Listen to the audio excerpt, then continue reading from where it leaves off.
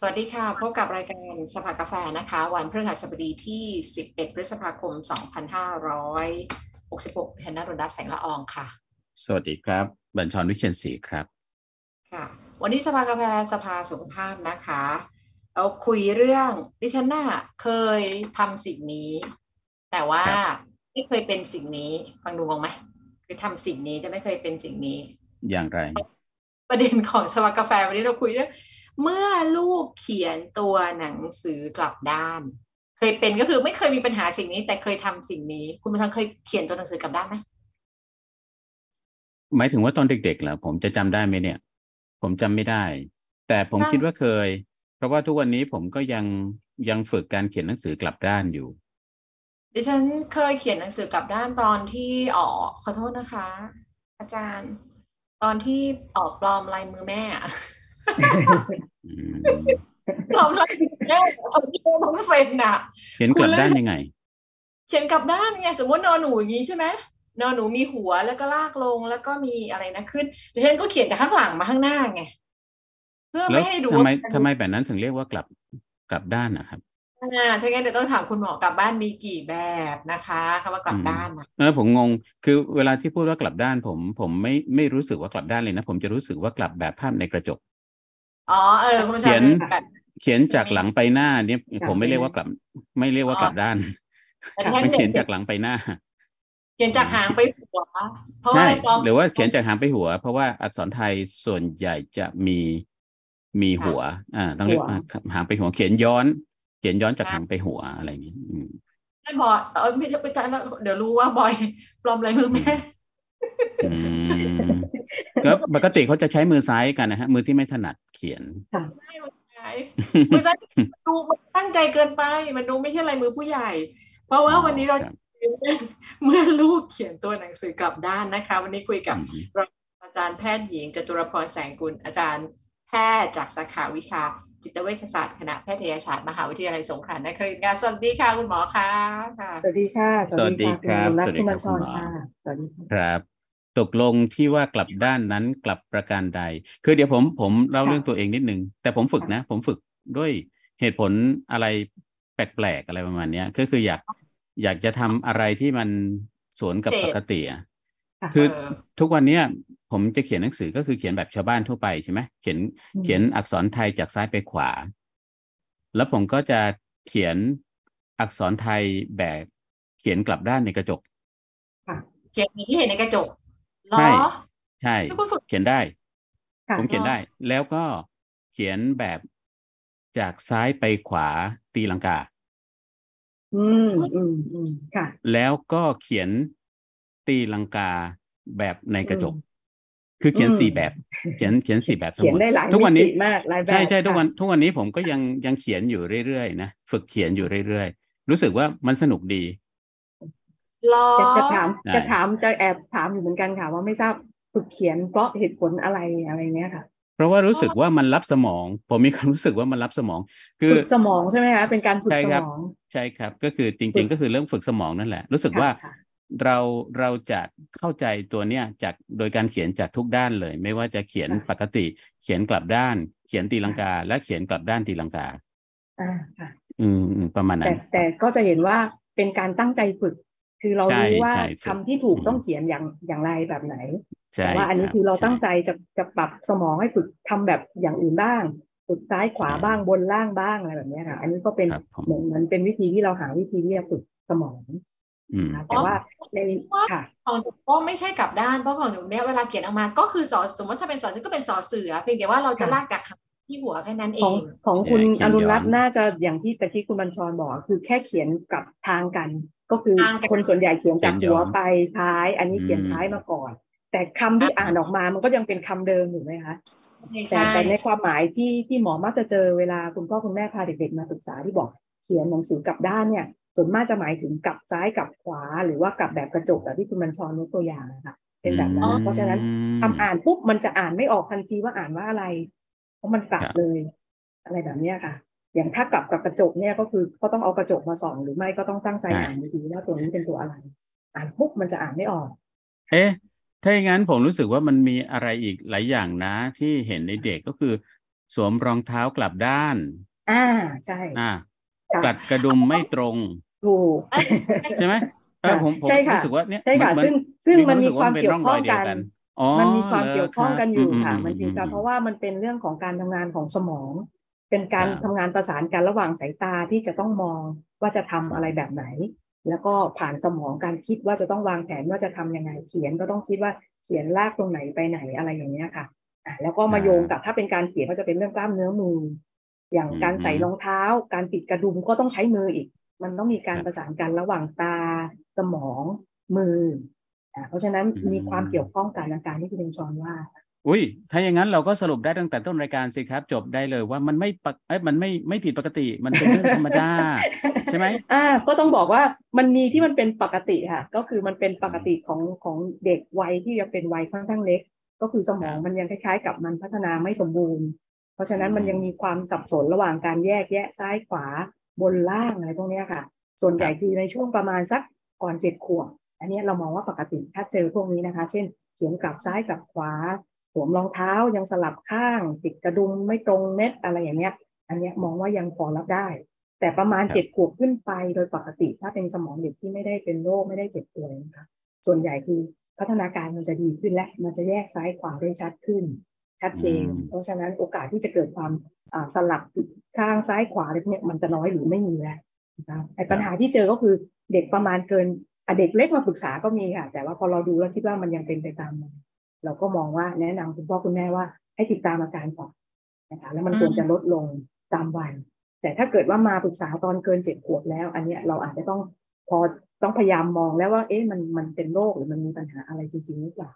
นั้นอาจจะมีเรื่องของความไม่ปกติได้ประมาณนี้ถ้างั้น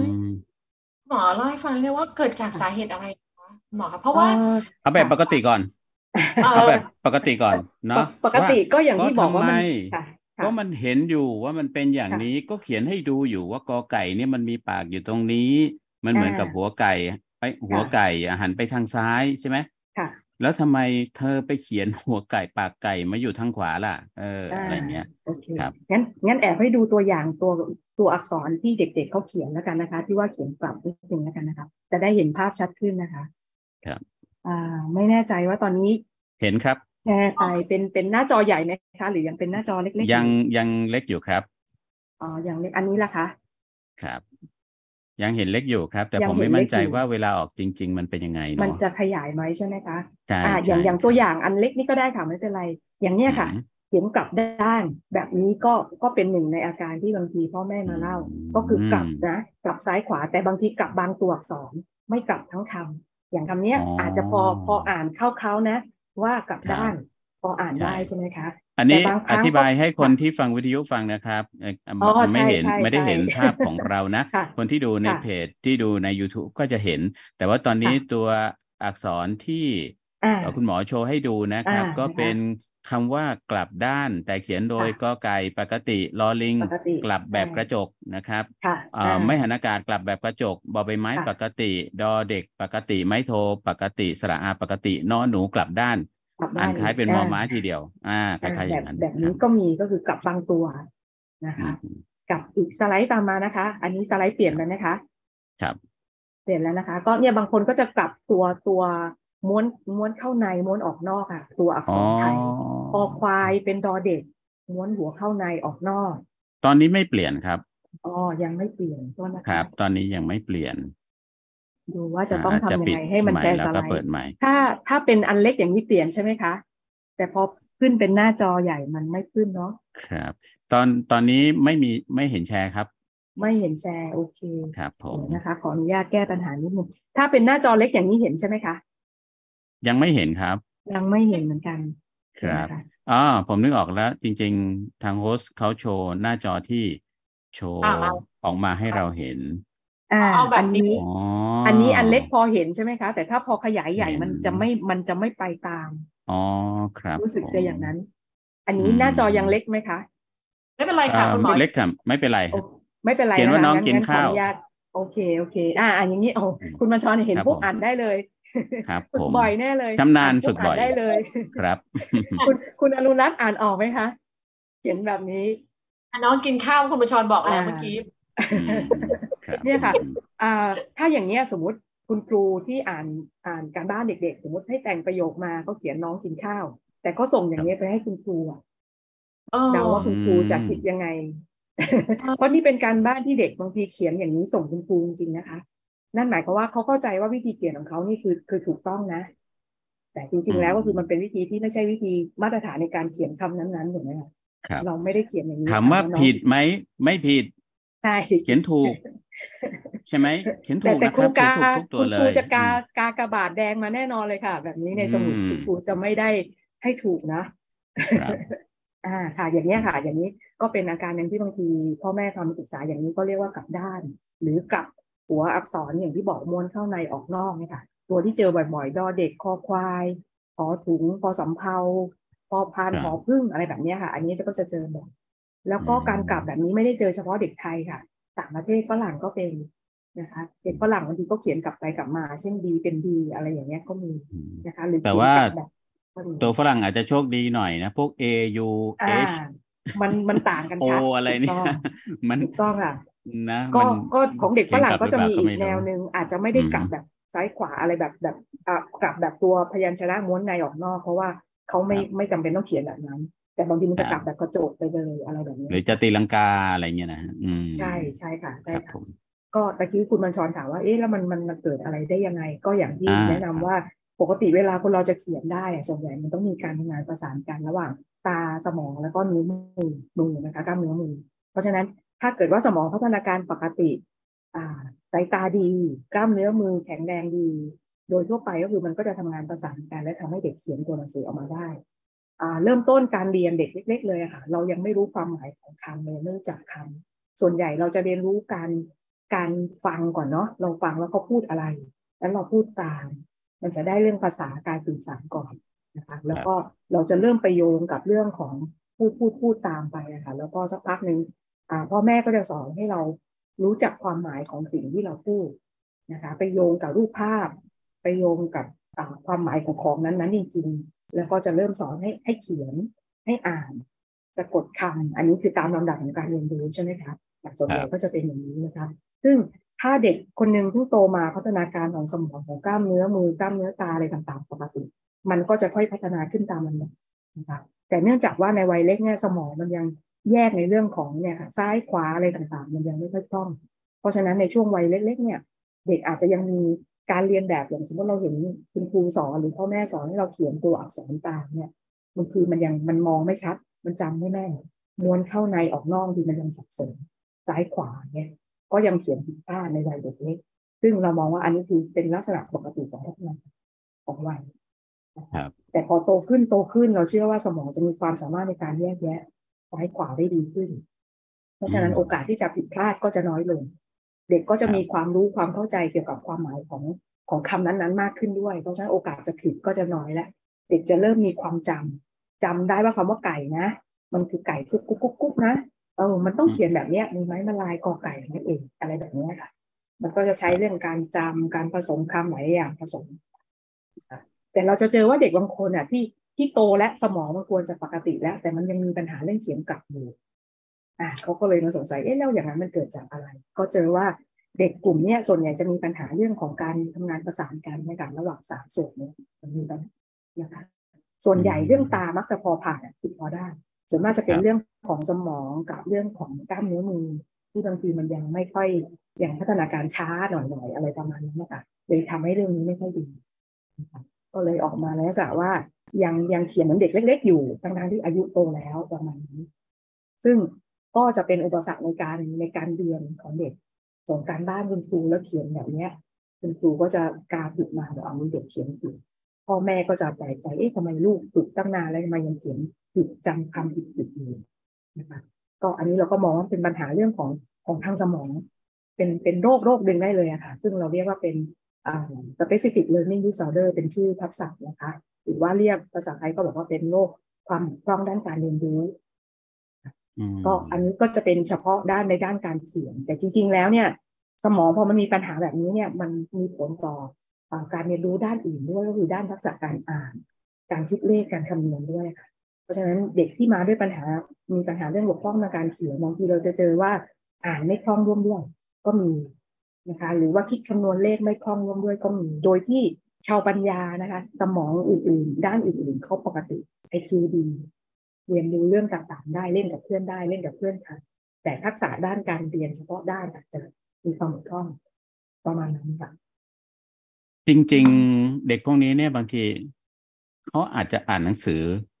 แบบได้เลยแต่ว่าเขาเวลาเขาเขียนออกมาอาจจะดูไม่เหมือนชาวบ้านเท่านั้นเองแบบนี้ก็เป็นได้ใช่ไหมครับก็เป็นได้ค่ะคือเวลามันมีความบกพร่องด้านพวกนี้นะคะบางทีมันเป็นเฉพาะด้านขอโทษนะคะมันเป็นเฉพาะด้านได้ค่ะเช่นเป็นเฉพาะด้านการเขียนโดยที่อ่านได้คำนวณได้ปกติบางคนก็อาจจะมีเฉพาะด้านเฉพาะการอ่านแต่เขียนปกติก็คืออ่านไม่คล่องอ่านผิดพลาดบ่อยอ่านตกหล่นอ่านข้ามโดยที่ชาวปัญญาดีนะคะเรียนรู้อะไรต่างๆได้ไวแต่อ่านไม่คล่องก็มีหรือบางคนอ่านเขียนคล่องแต่คำนวณมีปัญหามีเฉพาะปัญหาด้านเลขก็มีแต่บางคนก็จะมีปัญหาหลายด้านปนกันอ่านบนกับเขียนอ่านกับคำนวณอะไรแบบนี้หรือบางคนโชคร้ายก็มีปัญหา3ด้านเลยก็จะมาด้วยมีอาการหลายๆด้านได้ผมเคยได้ยินเขาบอกว่าคนบางคนหรือเด็กบางคนน่ะซึ่งถ้าเป็นมันก็เป็นมาตั้งแต่เด็กแล้วเวลาเห็นตัวหนังสือแล้วเขาเห็นไม่เป็นตัวเขาเห็นเป็นเส้นขยุกขยุยเห็นเป็นอะไรที่เขาไม่สามารถอธิบายมันออกมาได้โอ้มันเห็นเป็นยังไงอ่ะใช่ค่ะมีการอธิบายอย่างนี้จริงๆอย่างเด็กที่บางทีมาหาเราด้วยปัญหาเรื่องจดงานช้าลอกตามกระดานที่คุณครูให้จดเนี่ยไม่ทำเพื่อนพอไปดูเขาก็ตั้งใจลอกนะไม่ได้ว่าเล่นหรือขี้เกียจนะคะเพียงแต่ว่าเขาทำได้ช้าซึ่งพอเทียบกับเพื่อนๆในวัยเดียวกันในห้องเรียนเดียวกันเนี่ยเพื่อนๆเขาเริ่มมีความสามารถที่จะจำตัวอักษรมาเป็นตัวได้แล้วค่ะคุณสอนเช่นเห็นกอไก่เนี่ยเขาเห็นคุณครูเขียนกอไก่เนี่ยเขาแปลความหมายเขาเห็นแล้วก็แปลไปที่สมองเลยว่ามันคือรากเส้นแบบเนี้ยกอไก่เป็นรากเส้นเป็นตัวกอไก่เพราะฉะนั้นเขาก็จะเห็นตรงนี้เขามาเขียนตามก็เขียนกอไก่เลยในขณะที่เด็กบางคนความสามารถด้านนี้มันเหมือนมันมีปัญหาก็คือเขาไม่มองเห็นเป็นตัวกอไก่เขาอาจจะเห็นแค่เส้นขีดขึ้นไปเส้นหนึ่งแล้วมันมีขยิบนิดนึงตรงปากไก่แล้วก็มันมีโค้งแล้วก็มันมีลงมาซึ่งมันยากที่จะจำแบบนี้เพราะฉะนั้นเขาก็จะเห็นแค่ว่าหนึ่งเป็นรากเส้นตรงขึ้นไปเขาก็จะก้มหน้ามาเขียนเส้นตรง1เส้นในสมุดแล้วก็มองขึ้นไปอีกเห็นกอไก่ปากไก่เขาก็จะเห็นมันมีเป็นแหลมนิดนึงเขาก็จะมาเขียนแหลมในตัวหนังสือเขาต่ออีกนิดนึง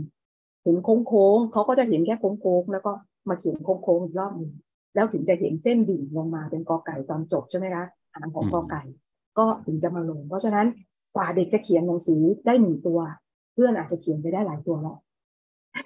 นี่ก็เป็นปัญหาเหมือนกันค่ะสมมติว่าถ้ามันในกรณีที่เป็นเด็กธรรมดานะครับเด็กที่ต่ำกว่า7 ขวบเนี่ยไอ้ปัญหาแบบที่เราพูดกันเนี่ยอาจจะมีหลายรูปแบบก็ได้ใช่ไหมครับเขาอาจจะเผชิญกับสิ่งนี้ใช่ไหมเพียงแต่ว่าถ้าเกิดเขามีกระบวนการเรียนรู้ที่มันสอดคล้องกับแบบเหมือนปกติเหมือนคนอื่นเนี่ยหลังจาก7 ขวบไปเขาควรจะเข้าที่เข้าทางเข้าใจแล้วว่ามันคืออะไรใช่ค่ะมันเหมือนอย่างนั้นคล้ายๆกับมันพร้อมขึ้นและสมองพร้อมตาพร้อมมือพร้อมเพราะฉะนั้นมันก็จะค่อยๆเก่งขึ้นเพราะมันก็ผ่านการฝึกฝนใช่ไหมตอนแรกเราก็จะเห็นเป็นเส้นแบบเนี้ยแต่พอตอนหลังเราก็จะมีความจำเข้ามาเห็นปุ๊บเราไม่ต้องประมวลว่ามันมีเส้นกี่เส้นแล้วเราเห็นปุ๊บเราบอกได้เลยมันคือกอไก่แล้วก็จะเขียนกอไก่ประมาณนี้นะคะซึ่งถ้าเด็กปกติมันก็จะไปตามขั้นตอนแบบนี้เรื่อยๆแต่ถ้าเกิดเป็นเด็กที่เป็นโรค SLD ที่ว่าเนี่ยค่ะก็คือบางครั้งกระบวนการตรงนี้มันยังไม่สมบูรณ์สักทีโตแล้วบางคนเป็นผู้ใหญ่แล้วนะคะก็ยังมองภาพตัวหนังสือตัวอะไรเนี่ยมันไม่เหมือนคนทั่วไปมันช้ากว่าเด็กกว่าผู้ใหญ่วัยเดียวกันสมมติถ้าเป็นผู้ใหญ่แล้วนะคะ LD นี่เป็นได้จนถึงผู้ใหญ่นะคะโรคนี้ไม่ได้เป็นเฉพาะตอนเด็กเป็นผู้ใหญ่แล้วบางคนก็จะมาด้วยปัญหาเนี่ยค่ะเขียนกลับด้านเขียนตกหล่นก็ยังมีได้อยู่นะคะซึ่งถ้าเทียบกันผู้ใหญ่ที่เป็น LD ด้านการเขียนอันนี้เน้นไปการเขียนนะคะเพราะอย่างที่บอกว่า LD มีด้านอ่านด้านคำนวณก็ได้นะคะถ้าเป็นด้านการเขียนเนี่ยอย่างสมมติเวลาเขาเห็นคำหนึ่งในชีวิตประจำวันเนี่ยถ้าเป็นผู้ใหญ่ทั่วไปเราเห็นคำหนึ่งเราก็จะเหมือนกับอ่านประโยคอ่านเป็นคำทั้งคำนั้นมาเลยนะคะแล้วก็แปลความหมายของคำนั้นในสมองเลยเราไม่จำเป็นจะต้องจำคำเป็นแบบทีละค่ะคือเห็นทั้งประโยคแล้วก็จำทั้งประโยคไปเลยประมาณนั้นนะคะไม่จำเป็นต้องแยกเป็นคำแต่ในผู้ใหญ่ที่มีปัญหาเรื่อง LD บางครั้งเราจะเห็นว่า เขาจะช้าในเรื่องการจำอย่างนี้บางทีเขาจะต้องแยกในประโยคเนี้ยเขาจำเป็นคำเป็นท่อนมาบางทีมันจะเป็นอย่างนั้นอยู่มันยังมีลักษณะความเป็นแบบนั้นอยู่ค่ะเพราะฉะนั้นก็มีโอกาสที่ผู้ใหญ่คนนั้นที่เป็น LD นะคะเวลาเขาจะต้องเขียนคำนั้นขึ้นมาเขานึกขึ้นมาเนี่ยเขาจะนึกไม่ได้เป็นแบบภาพรวมเขาจะนึกได้เป็นท่อนๆแล้วมันมีโอกาสที่บางทีมันก็จะพลาดมันจะหลุดอะไรแบบนี้ค่ะแต่ถ้าเป็นผู้ใหญ่ที่สมองเขาปกติไม่เป็น LD ก็คือพอเรานึกคำบางอย่างขึ้นมามันได้ครบทั้งคำเลยประมาณนั้นบางคนไม่เป็นกับตัวอักษรแล้วเป็นกับตัวเลขมีไหมครับก็อย่างที่บอกว่า LD เป็นได้ทั้งด้านการอ่านการเขียนการคำนวณค่ะเป็นคำนวณก็ได้เป็นลักษณะว่าคำนวณไม่คล่องไม่ค่อยเข้าใจในเรื่องระบบการคิดคำนวณอะไรต่างๆสับสนง่ายทดเลขแล้วสับสนทดยังไงอะไรอย่างเงี้ยหรือว่าถ้าเรียนในระดับที่สูงเนี่ยที่มันจะมีการแทนค่าสัญลักษณ์สมการต่างๆก็จะเข้าใจกับเรื่องพวกนี้ได้ยากซึ่งถ้าเทียบผมอาจจะเป็นแบบนี้ก็ได้นะครับคุณหมอเพราะว่าแค่หมายเลขโทรศัพท์เนี่ยผมจัดรายการมา20 กว่าปีแล้วหมายเลขโทรศัพท์เนี่ยบ่อยครั้งมากที่ผมจะอ่านไม่ถูกอ่านครั้งแรกครั้งที่สองเนี่ยต้องกลับมาตั้งสติใหม่แล้วก็ทบทวนมันว่ามันคืออะไรกันแน่ทั้งที่เห็นตัวเลขอยู่ตรงข้างหน้าแต่เราก็อ่านตัวเลขนั้นไม่ถูกก็มีความเป็นไปได้นะคะเพราะว่าบางครั้งมันจะมีทักษะเรื่องพวกนี้บางทีมันไม่คล่องเท่าคนที่เขาไม่มีปัญหาในที่นี้บางทีพอโตขึ้นมาบางทีมันจะมีผลกับเรื่องอื่นๆด้วยนะคะถ้ามันเป็นเรื่อง LD อะไรพวกนี้ค่ะเช่นการกะระยะอะไรบางอย่างในชีวิตประจำวันไม่ค่อยแม่นบางคนก็จะมีปัญหาพวกนี้ร่วมด้วยเช่นสมมติอย่างจะจอดรถเนี่ยแล้วจะเข้าไปจอดในซองอะไรแบบนี้บางคนก็จะมีปัญหาเรื่องกะระยะไม่ค่อยแม่นร่วมกับมีปัญหาเรื่องอ่านเขียนคำนวณไม่คล่องอันนี้ก็จะสื่อถึงว่ามันอาจจะมีเรื่องความบกพร่องเรื่องการทำงานของสมองอะไรตรงนั้นจริงๆมันถึงมาส่งผลต่อเรื่องอื่นๆด้วยบางคนอ่านแผนที่ไม่ค่อยเป็นอ่านแผนที่ไม่ค่อยออกพวกนี้มันก็เป็นทักษะที่ต้องอาศัยความสามารถพวกนี้ร่วมด้วยเหมือนกันจำทางผิดพลาดบ่อยอะไรเงี้ยมันก็เกี่ยวข้องกันได้เหมือนกันค่ะคือเขียนกลับด้านผิดปกติหมายอย่างในไฟล์ที่คุณหมอแชร์นะบอกว่าเด็กเล็ก3-6 ขวบอาจพบได้แต่ว่าเพราะฉะนั้นก็คือค่ะแต่ว่าถึงจะหายไปหรือว่ายังไงคะหรือว่าใช่ค่ะก็คือถ้าเป็นในช่วงก่อน7 ขวบนี่คือถ้าเจอส่วนใหญ่เรามักจะยังไม่ได้ต้องทำอะไรมากค่ะก็แนะนำพ่อแม่ไปว่าโอเคอาจจะเป็นเรื่องของสมองพัฒนาการได้เต็มที่ให้ฝึกฝนก่อนก็คือถ้าเขียนพลาดเขียนผิดก็ชี้แนะเด็กว่าคำที่ถูกควรจะเขียนยังไงถูกให้เขาเขียนซ้ำซึ่งมันควรจะดีขึ้นหลัง7 ขวบประมาณนั้นแต่ถ้าเกิดเลย7 ขวบไปแล้วยังมีปัญหาพวกนี้อยู่เราถือว่ามีโอกาสที่ต้องจะเป็นโรคที่ว่านะคะคือมันเป็นเด็กที่เกิดมาแล้วก็มาเจอกับโลกซึ่งเขาต้องเรียนรู้ทุกอย่างเหมือนกับมีคนเทจิ๊กซอว์ลงมากองตรงหน้าเราแล้วก็เรายังไม่รู้จะเริ่มต้นจากตรงไหนก่อนแต่ว่าพอเราเอามาจัดครั้งที่1ได้แล้วพอครั้งที่2มันก็คงจะง่ายขึ้นครั้งที่3มันก็คงจะง่ายขึ้นอะไรแบบนี้คือเด็กในระยะถึง6 ขวบนี่ถือว่าเขาอยู่ในช่วงเวลาของพัฒนาการตรงนั้นจึงถือว่าเป็นปรากฏการณ์ที่อาจเกิดขึ้นได้แต่ว่าหลังจากนั้นไม่ต้องบอกว่าจริงๆเด็กปกติก็จะมีค่ะกับซ้ายขวาอะไรเงี้ยค่ะแต่ว่ามันอาจจะเป็นระยะไม่นานแล้วมันก็จะค่อยๆเก่งขึ้นครับแต่ถ้าเด็กที่เป็นภาวะนี้จะเห็นเลยว่าโอ้โหพยายามฝึกเยอะแล้วเขาก็ยังกลับอยู่ยังเขียนพลาดยังเขียนผิดค่อนข้างมากเมื่อเทียบกับเด็กคนอื่นครับนอกจากการดูตรงที่เมื่อผ่าน7 ขวบขึ้นไปแล้วเนี่ยแล้วเขายังเขียนอย่างนี้อยู่ยังถูกบ้างผิดบ้างถูกบ้างผิดบ้างอะไรเนี่ยดูพัฒนาการไม่ค่อยมีมันยังสังเกตจากอย่างอื่นได้อีกบ้างไหมครับได้เลยค่ะงั้นเดี๋ยวขออนุญาตแชร์สไลด์อันนี้นิดนึงเอาเลยครับดูตรงนี้แล้วกันค่ะก็คือเนี่ยค่ะถ้าเราจะวินิจฉัยว่าถึงขั้นมีปัญหาเป็นโรคอะไรพวกนี้นะคะอย่างตอนนี้คงเจาะจงในเรื่องของโรคlearning disorder ที่ว่าบกพร่องด้านการเรียนรู้เนี่ยค่ะหลักๆนะคะก็มีปัญหาสำคัญ3 ด้านนะก็คือเด็กต้องมาด้วยปัญหาเรื่องด้านการเรียนรู้นี่แหละนะคะที่ค่อนข้างชัดเจนนะคะคือมีปัญหาด้านใดด้านหนึ่งหรือหลายด้านก็ได้เช่นอ่านไม่คล่องในที่นี้หมายถึงไม่สมกับวัยเช่นเพื่อนอ่านกันได้แล้วแต่เขายังดูต่างชั้นกับเพื่อนเยอะอะไรเงี้ยค่ะอ่านตกหล่นอ่านข้ามอ่านไม่ครบคำอะไรต่างๆแบบเนี้ยหรือบางคนถ้าโตแล้วบางทีจะมาลักษณะที่ไม่ค่อยชอบอ่านหนังสือพ่อแม่บางคนมาบ่นไม่รู้ทำไมลูกไม่อ่านทวนเลยนะหมอไม่อ่านทบทวนบทเรียนหนังสือไม่อ่านเลย การบ้านก็คือต้องเรียกให้ทำแต่ว่านอกนั้นคือไม่อ่านเลยเพราะมันไม่ค่อยรู้เรื่องค่ะมันมีได้หลายเหตุผลค่ะแต่ว่าถ้าจะเป็นแบบ LD ก็คือเราจะได้ข้อมูลว่าเด็กอาจจะเจอว่าเด็กเขารู้สึกว่าเขาอ่านไม่คล่องเพราะฉะนั้นพออ่านไม่คล่องอ่านไปคำนึงอ่านไม่ออกแล้วอ่านไปคำนึงอ่านไม่ออกแล้วมันก็น่าเบื่อเนาะไอ้คันจะถามแม่ตลอดเวลาบางทีเด็กป.4 ป.5 แล้วพ่อแม่คาดว่าคงจะอ่านได้เองแล้วอย่างเงี้ยค่ะยังต้องถามพ่อแม่อยู่เรื่อยๆบางทีพ่อแม่ก็จะบ่นด้วยทำไมยังอ่านไม่ออกสอนแล้วไม่จำแบบเนี้ยเพราะฉะนั้นเด็กหลายคนก็จะเบื่อการที่จะต้องถูกตำหนิถ้าอ่านไม่ออกก็เลยไม่อ่านก็เลย มันบกพร่องด้านนี้ก็เลยผ่านมันก็เลยไม่อ่านแบบนี้ก็จะเจอได้เหมือนกันนะคะก็เสียโอกาสในการพัฒนาก็ใช่ค่ะเพราะว่าเขาก็จะไม่ได้ทบทวนอะไรตรงนี้นะคะแต่จริงมันก็มีเทคนิคในการที่จะช่วยเด็กพวกนี้นะคะเขาอ่านไม่คล่องเขาก็ต้องเรียนรู้ด้วยวิธีอื่นเช่นฟังแทนนั่งฟังครูอย่างตั้งใจฟังครูสอนบรรยายให้ตั้งใจฟังอะไรเงี้ยค่ะวิธีนี้ก็ได้ความรู้เหมือนกันแต่ไม่ถนัดที่จะกลับมาอ่านเองแบบนี้อ๋อใช้การฟังแทนใช้การเรียนรู้รูปแบบอื่นๆแทนคนที่อ่านไม่คล่องก็แก้ปัญหาโดยการไปฟังแทนครับหรือต่อนะคะก็คือมีปัญหาด้านเขียนก็อย่างที่ยกตัวอย่างแล้วเขียนไม่คล่องเขียนผิดเขียนกลับด้านอย่างเงี้ยนะคะหรือว่าถ้าบางคนก็มีปัญหาคำนวณเป็นเฉพาะด้านหรือผสมกันก็ได้นะคะนี่คืออาการสำคัญแล้วก็ปัญหาเรื่องของความบกพร่องเรื่องการอ่านการเขียนพวกนี้ค่ะมันต้องห่างชั้นกับเพื่อนในวัยเดียวกันชัดเจนนะคะห่างชั้นในที่นี้คืออะไรโดยทั่วไปถ้าเราจะวินิจฉัยเป็นโรคนี้เรามักจะใช้เกณฑ์ว่าห่างอย่างน้อย2ชั้นเรียนยกตัวอย่างเช่นสมมติเด็กเราศึกษาเรื่องเขียนแบบด้านเขียนยังไม่คล่องเนี่ยค่ะสมมติเด็กก็อยู่ป.4 นะคะพอเราถามประวัติแล้วจริงเขามีเขียนพลาดอะไรต่างๆเยอะจริงเมื่อลองทดสอบเรื่องของการเขียนแล้วปรากฏว่าความสามารถด้านการเขียน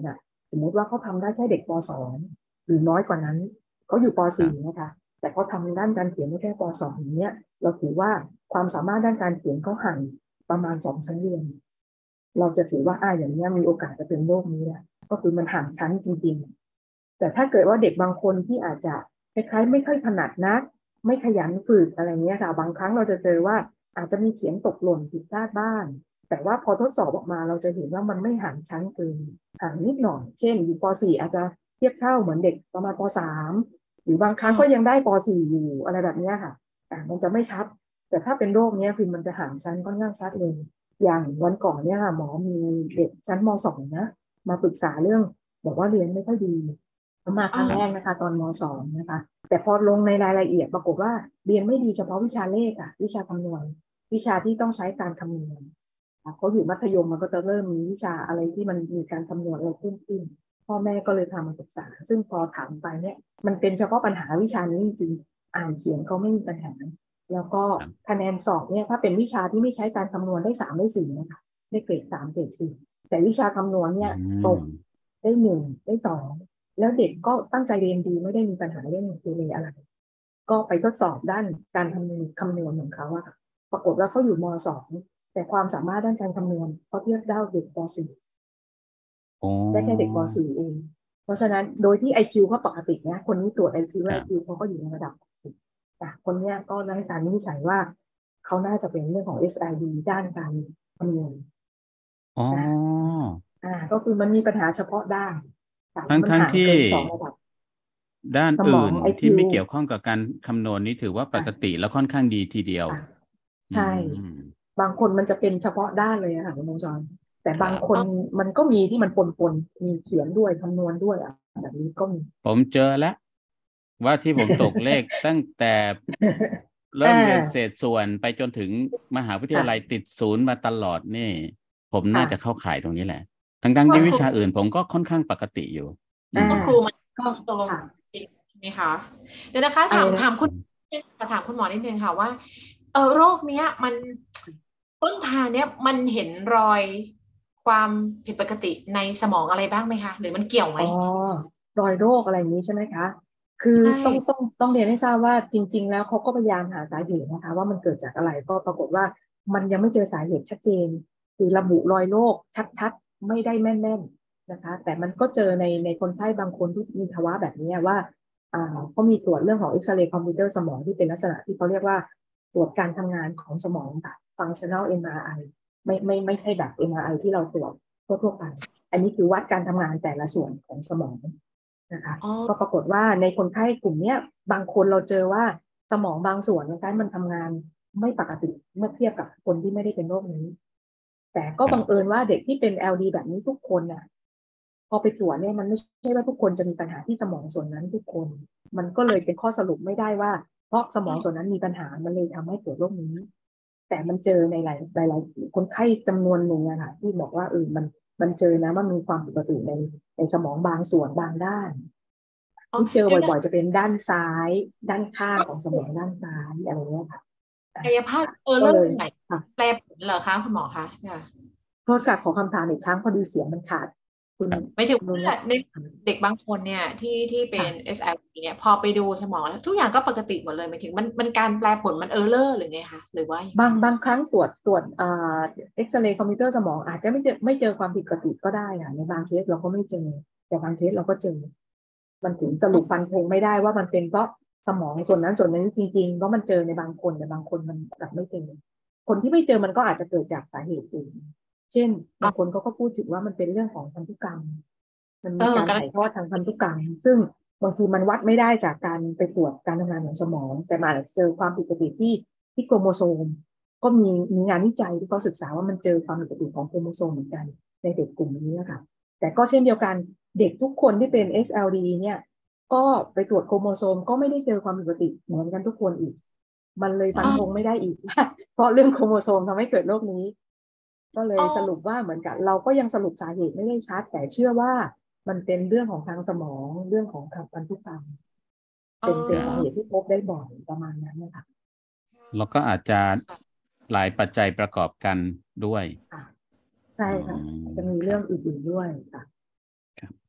แล้วก็โดยทั่วไปข้อสุดท้ายอีกข้อหนึ่งแอบแถมนะคะ แอบแถมก็คือนอกจากจะมีอาการปัญหาแต่ละด้านแล้วต้องมีความสามารถต่างกันเกิน2 ชั้นอีกอันก็คือต้องแยกโรคอื่นๆออกไปด้วยค่ะเช่นบกพร่องทางสติปัญญานะคะในสมัยก่อนเราก็เรียกง่ายๆโรคปัญญาอ่อนอย่างนี้ค่ะ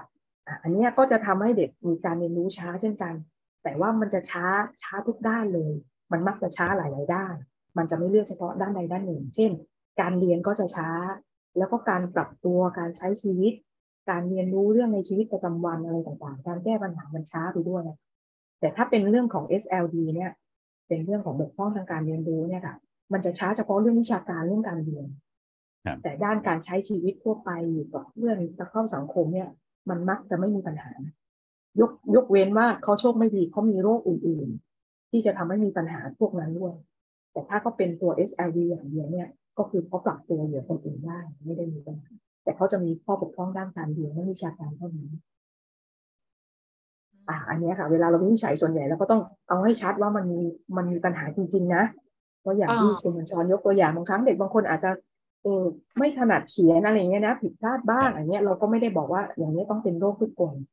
นะคะถ้าเป็นเล็กน้อยฝึกฝนดีขึ้นเราก็มองว่าไม่ถึงขั้นเป็นโรคแต่ถ้ามันถึงขั้นอย่างเนี้ยก็คือเรามองมันคงมีปัญหาจริงๆครับเพราะนั้นพอจำกัดวงมันได้ชัดเจนแล้วว่าไม่เกี่ยวกับเรื่องของการบกพร่องทางสติปัญญานะเป็นว่ามีปัญหาเฉพาะด้านเท่านั้นเองเนี่ยการที่จะแก้ไขอะไรมันก็อาจจะมีกระบวนการที่ชัดเจนขึ้นตรงประเด็นมากขึ้นอย่างนั้นใช่ไหมครับใช่ค่ะมันก็จะฝึกเฉพาะไปกระตุ้นทักษะด้านที่เขาไม่ค่อยถนัดอย่างถ้าชัดเจนเลยว่าเขามีปัญหาเฉพาะเรื่องเขียนเราก็อาจจะต้องฝึกทักษะด้านเขียนเป็นหลักนั่นแหละคำนวณได้ก็คือผ่านไปหรือบางคนถ้าเกิดมีปัญหาเฉพาะคำนวณก็ต้องหาเทคนิคในการฝึกเฉพาะเรื่องนี้ทีนี้การวินิจฉัยนี้คือต้องใช้เวลาเปล่าคะคุณหมอคะคือยากและต้องใช้เวลาถึงจะระบุวินิจฉัยใช่ไหมคะขออนุญาตนะคะแล้วด้านไหนอีกอะไรเงี้ยนะคะค่ะโอเคค่ะวินิจฉัยอย่างนี้ค่ะคือโดยทั่วไปเนี่ยถ้าจะแนะนำเพื่อเป็นประโยชน์ต่อผู้ฟังด้วยนะคะต่อคุณพ่อคุณแม่ที่ดูแลลูกนะคะคือแนะนำอย่างนี้เลยก็คือคุณพ่อคุณแม่ลองสำรวจก็ได้ว่าลูกเรามีปัญหาแบบนี้นะคะเช่นถ้าเป็นเด็กเล็กก่อน7 ขวบเนี่ยก็พอดูไว้ได้นะคะแต่อาจจะไม่ต้องซีเรียสมากไม่ต้องกังวลมากนะคะก็อย่างเช่นยกตัวอย่างกรณีที่ยกมาเป็นหัวข้อในวันนี้เช่นมีปัญหาด้านการเขียนนะคะเขียนไม่คล่องเขียนกลับเดี๋ยวให้ดูอันนี้ก่อนค่ะขออนุญาตเปลี่ยนเป็นอีกสไลด์นึงนิดนึงนะคะ มันจะเป็นการอธิบายเรื่องอาการที่เราเจอบ่อยๆอันนี้พ่อแม่จะได้ช่วยสังเกตนะคะโอเคค่ะ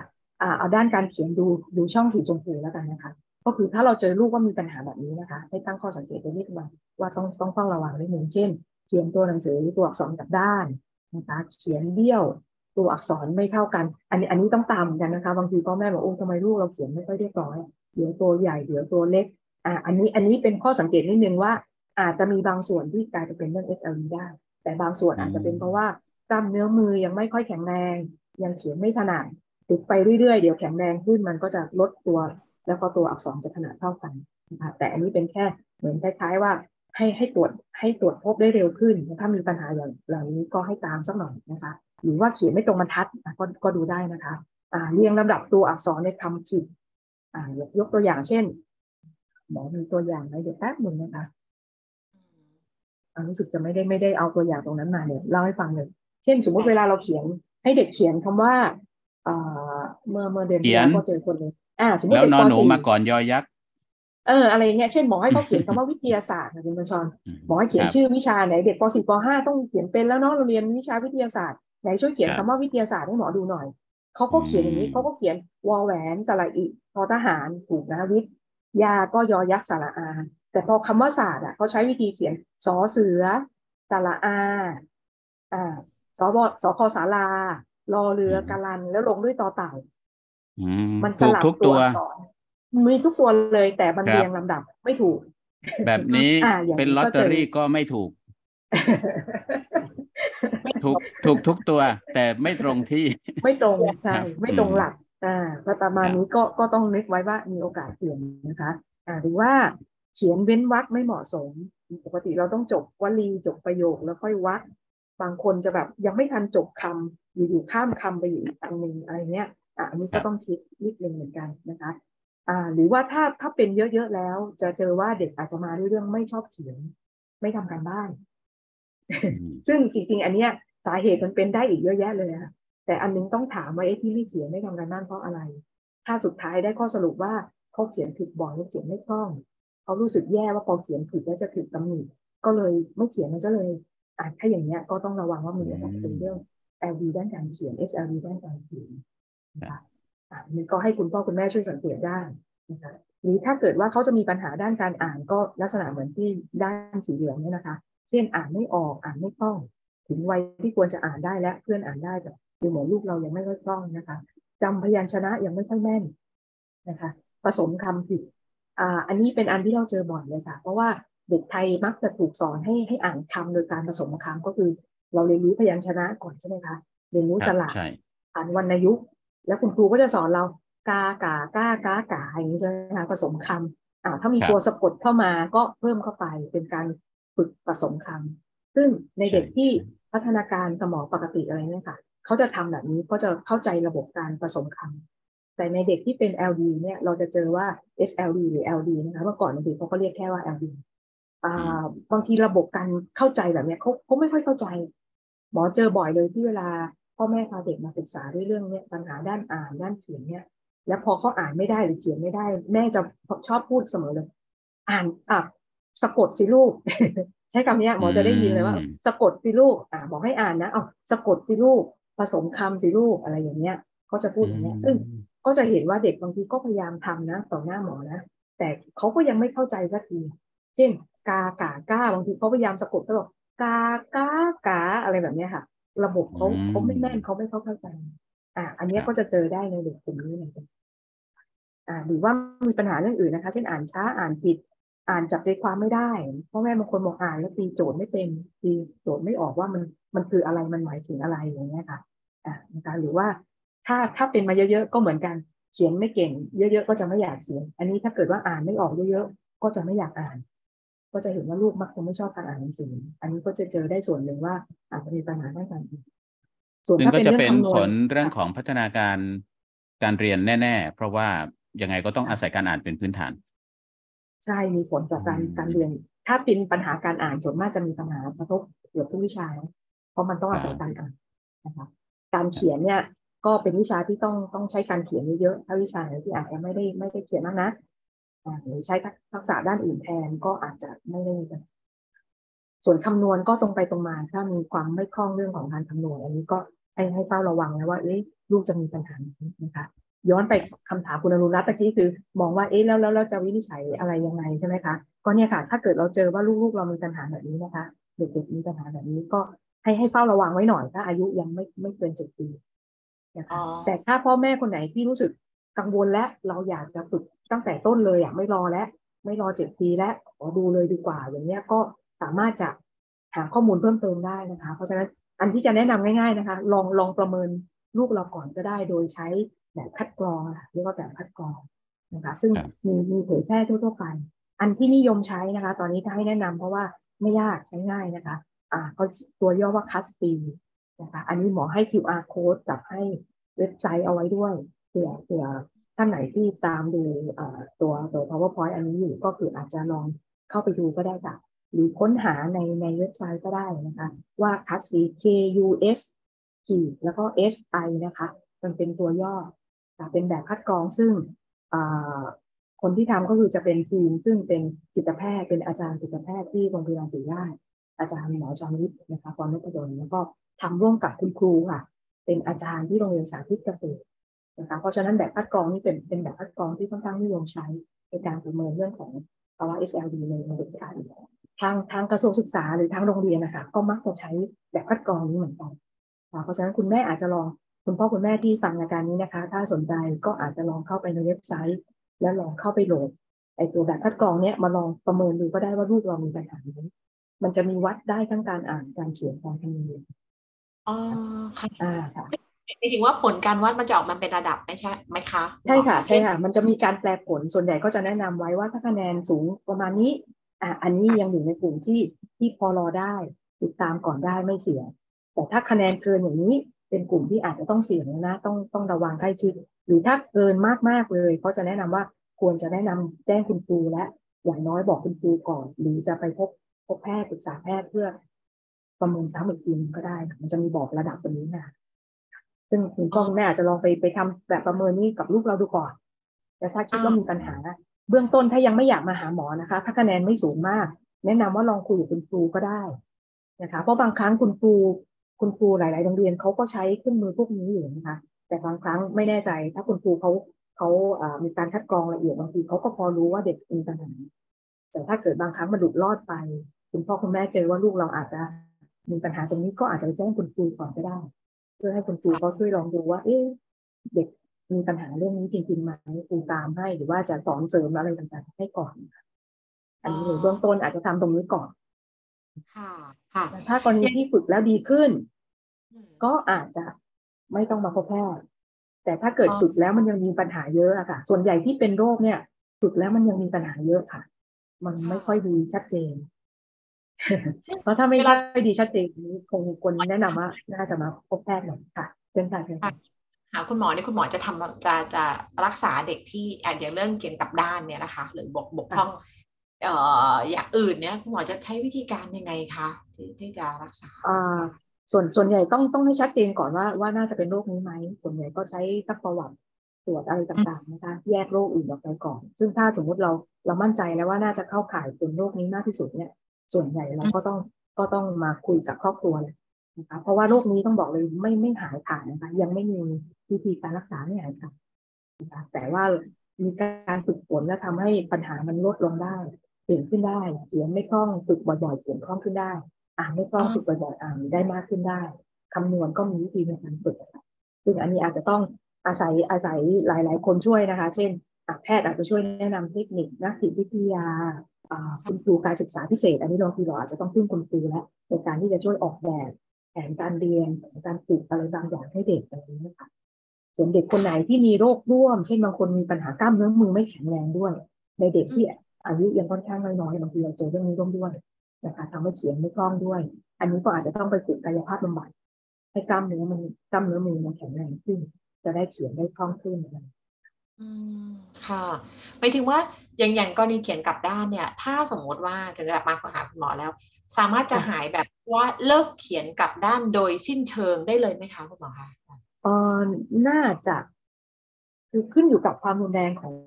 องอาการของเด็กด้วยนะคะมันแล้วแต่ด้วย นะคะแต่โดยภาพรวมส่วนใหญ่เรามักจะเจอว่าเด็กที่ถ้าเป็น SLD เลยเนี่ยมันมักจะไม่ถึงขั้นแบบหายขาดมันมักจะยังหลงเหลือความบกพร่องบางอย่างใช่แต่ว่าถ้าอันไหนที่เราฝึกบ่อยๆมันทำได้แหละแต่อันไหนที่มันยังไม่ได้ฝึกเช่นอย่างเขียนเนี่ยค่ะสมมติเทคนิคในการฝึกส่วนใหญ่แล้วก็ต้องฝึกให้เด็กเขียนซ้ำเขียนคำที่ผิดซ้ำๆบ่อยๆจนเขาเรียนรู้จำได้ว่าคำนั้นควรจะต้องเขียนยังไงเพราะฉะนั้นถ้าเขาได้ฝึกคำนั้นบ่อยๆคำนั้นก็อาจจะไม่พลาดแล้วค่ะแต่ว่าเขาอาจจะไปพลาดคำอื่นที่ไม่ได้ฝึกที่ไม่คุ้นเคยเพราะฉะนั้นบางทีมันยากที่จะแก้ปัญหาได้ทั้งหมดแต่เชื่อว่าถ้าฝึกบ่อยเนี่ยโอกาสที่จะพลาดมันก็จะน้อยลงอีกอย่างหนึ่งถ้าเด็กโตขึ้นเป็นผู้ใหญ่เนี่ยบางทีมันก็มีเครื่องไม้เครื่องมือซึ่งอาจจะช่วยลดความผิดพลาดจากการเขียนนะคะเช่นสมมติว่าเป็นเด็ก SLD ตอนเล็กๆนะคะยังเขียนไม่คล่องอะไรต่างๆแต่พัฒนาฝึกไปได้เรื่อยๆเนี่ยพอสมมติโตขึ้นเรียนระดับมหาวิทยาลัยหรือว่าทำงานแล้วนะคะแทนที่เราจะใช้การเขียนด้วยมือเราเองจริงๆซึ่งมันอาจจะมีโอกาสผิดพลาดเพราะเราจะไม่รู้ว่าอันนั้นมันผิดหรือมันถูกเราอาจจะใช้วิธีการพิมพ์กับคอมพิวเตอร์ซึ่งระบบการพิมพ์เนี่ยมันจะมีระบบการตรวจสอบคำผิดอยู่บางส่วนเลยนะคะเพราะฉะนั้นถ้าเกิดเราเผลอพิมพ์ผิดคำผิดไปคอมพิวเตอร์มันจะเด้งขึ้นมาเลยเป็นตัวแดงๆใช่ไหมคะให้เราเช็คอีกครั้งว่าคำนั้นมันถูกหรือไม่ถูกแต่ว่าก็เป็นที่ทราบกันว่าคอมพิวเตอร์มันก็ไม่ได้ถึงขนาดว่ารู้หมดมันก็จะมีบางคำซึ่งโดยเฉพาะภาษาไทยคำบางคำซึ่งบางครั้งมันเป็นคำเฉพาะซึ่งบางทีคอมพิวเตอร์ขึ้นตัวแดงนะแต่จริงๆมันถูกอยู่แล้วก็มีหรือคำบางคำซึ่งเราเขียนผิดแต่ว่าคอมพิวเตอร์มันตีความสมองคนมันตีความว่าคำนั้นคือเป็นคำที่เข้าใจถูกบางทีมันก็ไม่เกิดให้เรามันก็จะมีหลุดรอดได้แต่มันจะลดความเสี่ยงที่จะผิดจากการที่เขาเขียนแล้วเขาเขียนผิดนี่ก็เมื่อโตขึ้นบางครั้งมันก็ใช้อุปกรณ์เครื่องมือมาลดข้อบกพร่องของตัวเองได้หรือผู้ใหญ่ที่รู้ว่าเรามีทักษะด้านการเขียนไม่คล่องถ้าเลือกงานได้เราก็อาจจะเลือกงานที่ไม่เน้นการเขียน มันมีเทคนิคที่อาจจะช่วยลดปัญหาในตัวเองอะไรแบบนี้ค่ะอ๋อค่ะนั้นมีเวลาทองในการฝึกในการพามาหาหมอไหมคะไม่มีตัวเลขตายตัวนะคะแต่ส่วนใหญ่บอกว่ายิ่งเจอเร็วยิ่งดีค่ะด้วยเหตุผลก็คือมันมักจะต้องเริ่มจากการฝึกโดยการที่ให้เด็กเขารู้จุดบกพร่องของตัวเองแล้วฝึกทำซ้ำเขียนไม่คล่องมันก็ต้องฝึกเขียนนะคะมันไม่มีวิธีอื่นที่จะทำให้เขียนขึ้นมาได้เองโดยที่ไม่ฝึกเขียนมันต้องเขียนซ้ำนะคะแต่ว่าบรรยากาศในการฝึกมันต้องเอื้อให้เด็กรู้สึกว่าจะได้พัฒนาตัวเองไม่กดดันจนถึงรู้สึกว่ามันอึดอัดเนาะโดนตำหนิไม่อยากให้เป็นอย่างนี้เพราะฉะนั้นจะเริ่มให้ฝึกได้ดีเนี่ยส่วนมากก็ต้องเป็นเด็กขึ้นเหมือนกับเขายังพร้อมที่จะซึมซับเรื่องราวต่างๆได้เยอะนะคะถ้าเราไปฝึกตอนเด็กโตแล้วเนี่ยบางครั้งมันเบื่อแล้วอะค่ะอยู่ๆต้องมานั่งเขียนซ้ำบางทีเด็กโตก็จะไม่ค่อยอยากฝึกเพราะฉะนั้นโดยทั่วไปมองว่าเจอเร็วที่ฝึกก็จะค่อนข้างดีกว่ามาเจอตอนหลังๆส่วนใหญ่เด็กโตถ้ามาเจอตอนโตแล้วฝึกตอนโตเนี่ยมักจะไม่ค่อยให้ความร่วมมือเด็กเบื่อง่ายแล้วพ่อแม่ก็คุมยากแต่ถ้าเป็นเด็กเล็กเนี่ยบางทีเราอาจจะตั้งเรื่องของมีการให้รางวัลบ้างนะถ้าฝึกตรงนี้ได้ดีทำตรงนี้วันละ15 นาทีทำได้แม่อาจจะมีรางวัลตรงนั้นตรงนี้ให้เด็กเล็กมักจะยังยอมให้ฝึกแบบนี้นะคะแต่ถ้าเป็นเด็กโตบางทีไม่ค่อยยอมแล้ว มีกิจกรรมอย่างอื่นให้สนใจให้ไปทำมากกว่าก็จะฝึกยากกว่าไม่มีเวลาอายุตายตัวค่ะแต่ว่ายิ่งเร็วยิ่งดีค่ะจริงๆอยากจะถามอีกหลายเรื่องเลยนะฟังคุณหมอพูดแล้วก็นึกถึงเรื่องการเขียนฝาผนังนี่มันยังไงกันทำไมเด็กถึงผมรู้สึกถึงตัวเองหรือว่าเห็นเด็กคนอื่นๆเลยเนาะสมัยเด็กๆว่ามันอดไม่ได้จริงๆนะคือมันเย้ายวนอ่ะ รู้สึกว่าผนังเนี่ยมันเย้ายวนมันต้องมีอะไรสักอย่างไปปรากฏอยู่ตรงนั้นที่เกิดจากเราอะไรเนี่ยประมาณนี้มันหักห้ามใจตัวเองไม่ได้อันนี้อยากถามเหมือนกันแต่ว่าคงอาจจะต้องเป็นเรื่องอื่นพละนะฮะเป็นเรื่องพัฒนาการเด็กเพราะว่าตอนนี้เวลาเราน่าจะเหลืออีกนิดเดียวกับอาจจะไม่ได้เกี่ยวกับเรื่องของ SLD โดยตรงค่ะครับถ้างั้นคุณหมอสรุป1 นาทีสุดท้ายครับโอเคค่ะก็โดยทั่วไปแนะนำว่าให้ลองติดตามปัญหาของเด็กๆของลูกเราค่ะว่ามีความเสี่ยงอะไรตรงนี้ไหมนะคะอย่างที่บอกว่าถ้าเกิดมีเรื่องปัญหาด้านการอ่านการเขียนในลักษณะที่บอกนะคะเขียนไม่คล่องอ่านไม่คล่องคำนวณไม่คล่องเนี่ยนะคะอย่าเพิ่งมองว่าลูกไม่ขยันไม่ตั้งใจเรียนเลยให้ดูก่อนเพราะบางครั้งมันเป็นโรคเป็นภาวะ ความบกพร่องของเขาจริงๆซึ่งมันพอจะฝึกฝนให้ดีขึ้นได้ค่ะเพราะฉะนั้นอยากให้คุณพ่อคุณแม่หรือว่าคนที่ดูแลเด็กๆให้โอกาสนะคะก็คือว่าถ้าไม่แน่ใจมาปรึกษาหมอมาปรึกษาคุณครูก่อนได้ค่ะถ้าไม่ใช่ก็โอเคแต่ถ้าเกิดมันใช่เราจะได้แนะนำวิธีฝึกให้ลูกพัฒนาการในด้านนั้นให้ดีขึ้นไม่แน่ใจมาปรึกษาก่อนได้ค่ะครับสิ่งที่ต้องเข้าใจคือมันไม่หายขาดหรอกแต่นั่นไม่ใช่เหตุผลที่คุณจะถอดใจว่าคุณจะไม่พยายามที่จะพัฒนาการให้ลูกคุณรับมือกับมันได้หรือว่ามีทักษะในการแก้ปัญหาตรงนี้เพิ่มขึ้นนะเพราะว่ามันช่วยพัฒนาได้ถึงแม้ว่าจะไม่หายขาดก็ตามแล้วก็ในช่วงระหว่างของการพัฒนาตรงนั้นเนี่ยเราอาจจะค้นพบช่องทางที่จะเลี่ยงหาวิธีที่มันเหมาะสมต่อลูกเราได้นะครับแล้วก็ข่าวดีที่สุดเลยถ้าเกิดคุณหมอวินิจฉัยว่าลูกคุณเป็น SLD แปลว่าลูกคุณไม่ใช่เด็กที่บกพร่องทางสติปัญญาใช่ไหมคือมันแปลว่า 90% กว่า 90% ของเขาอ่ะมันเท่าเด็กปกติหรืออาจจะดีกว่าเด็กปกติซะด้วยซ้ำไปใช่ไหมฮะส่วนนี้มันเป็นแค่องค์ประกอบส่วนหนึ่งเท่านั้นเองเพราะฉะนั้นอย่าท้อที่จะเผชิญหน้ากับมันแล้วก็มาหาเร็วๆมาหาหมอเร็วๆสังเกตอาการให้เจอเร็วๆเหมือนที่คุณหมอให้แนวทางเอาไว้ครับผมค่ะแล้วก็อย่างที่หมอบอกนะคะแบบประเมินเดี๋ยวค่ะขอย้ำนิดนึงคุณหมอแบบประเมินที่เข้าเว็บไซต์ค่ะเป็นอันนี้นะคะหรือว่าใช้ตัวนี้ค่ะโค้ดจากคำว่า K cut C เนี่ยค่ะ K U S S I ก็ได้ค่ะเยอะเลยเข้าไปได้ไทยนะคะค่ะวันนี้ต้องขอบคุณรองศาสตราจารย์แพทย์หญิงจตุรพรแสงกูลอาจารย์แพทย์จากสาขาจิตเวชศาสตร์คณะแพทยศาสตร์มหาวิทยาลัยสงขลานครินทร์นะคะวันนี้ต้องขอบคุณแล้วก็ลาไปก่อนในสภากาแฟสภาสุขภาพนะคะขอบคุณมากค่ะคุณหมอคะขอบคุณครับสวัสดีครับสวัสดีค่ะขอบคุณค่ะ